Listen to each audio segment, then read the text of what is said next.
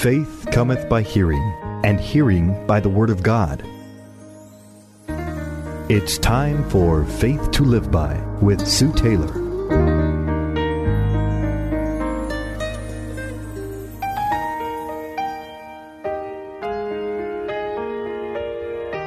Thank you for joining me today on Faith to Live By. This is Sue Taylor. Jesus told us that when we fast, we are not to look somber as the hypocrites do, for they disfigure their faces to show men that they are fasting.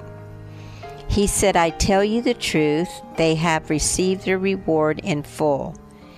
And he goes on to say, but when you fast, put oil on your head and wash your face, so that it will not be obvious to men that you are fasting, but only to your Father who is unseen. And your Father who sees what is done in secret will reward you.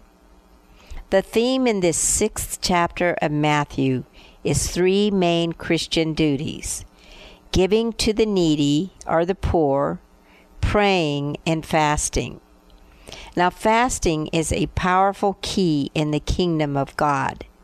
And in the verses that I just read, Jesus uses the word when. He never says if. In this chapter 6 of Matthew, Jesus never left open the option of giving, praying, or fasting.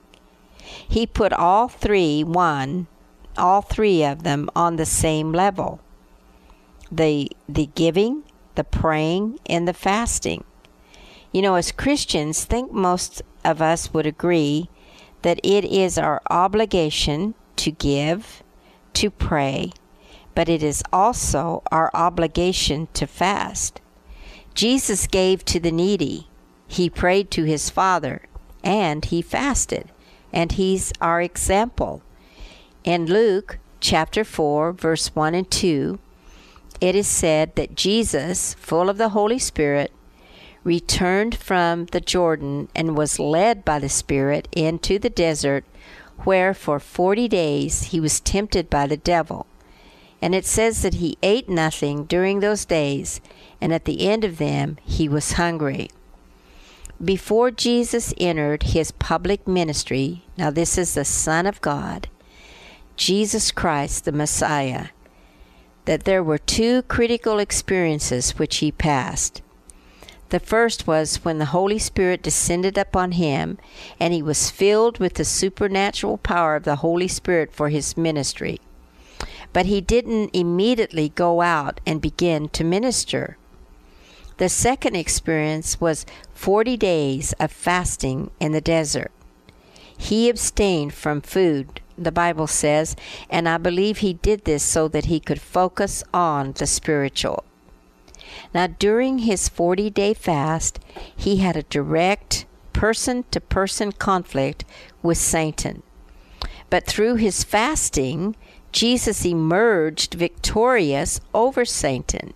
I really believe, and I know from my own self, that if we are to be victorious over Satan in these last days, when he goes about seeking whom he may devour, I believe that it is time that we Christians unlock the power that comes with fasting.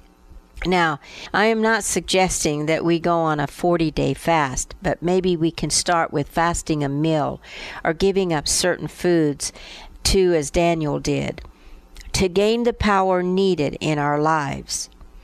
If you notice in Luke chapter 4, verse 14, it states that Jesus, after his fast, returned to Galilee in the power of the Spirit.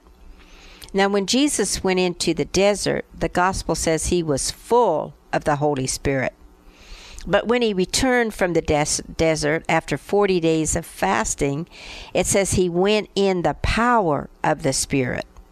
Now, we are not only to be full of the Spirit, beloved, but we are to be in the power of the Spirit. Fasting, I believe, releases the power of the Holy Spirit to flow through us without hindrance.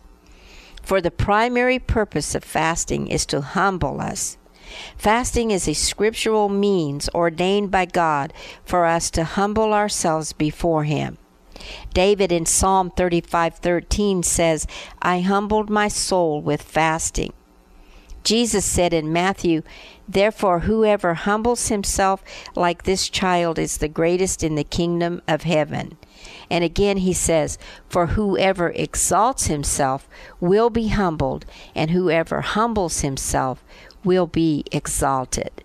Giving up something that we truly need from time to time, such as food, is surely denying ourselves, the fleshly person, and going after the spiritual person.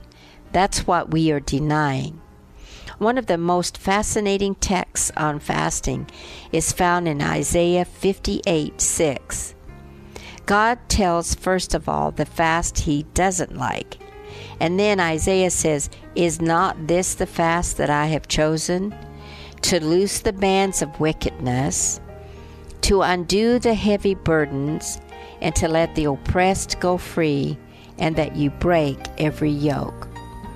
Fasting, dear friends, will loose the bands of wickedness, and it will undo the heavy burdens.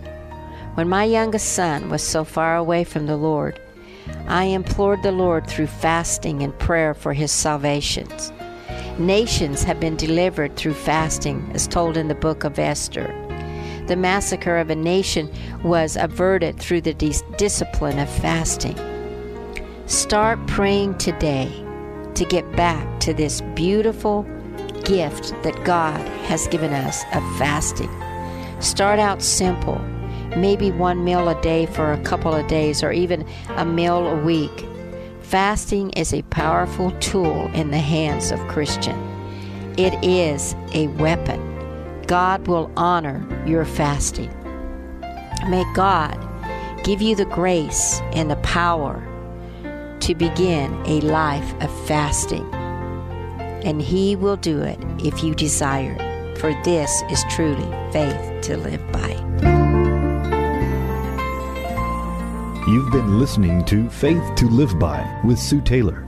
If you would like to write with your comments or to request a copy of this program for an $8 donation, write Sue Taylor, 10827 Highway 86 East, Neosho, Missouri, 64850. Sue Taylor is a member of the KNEO team and a keynote speaker at several church and women's events throughout the 4-state area. To book Sue for your next event, contact Sky High Radio at 417-451-5636.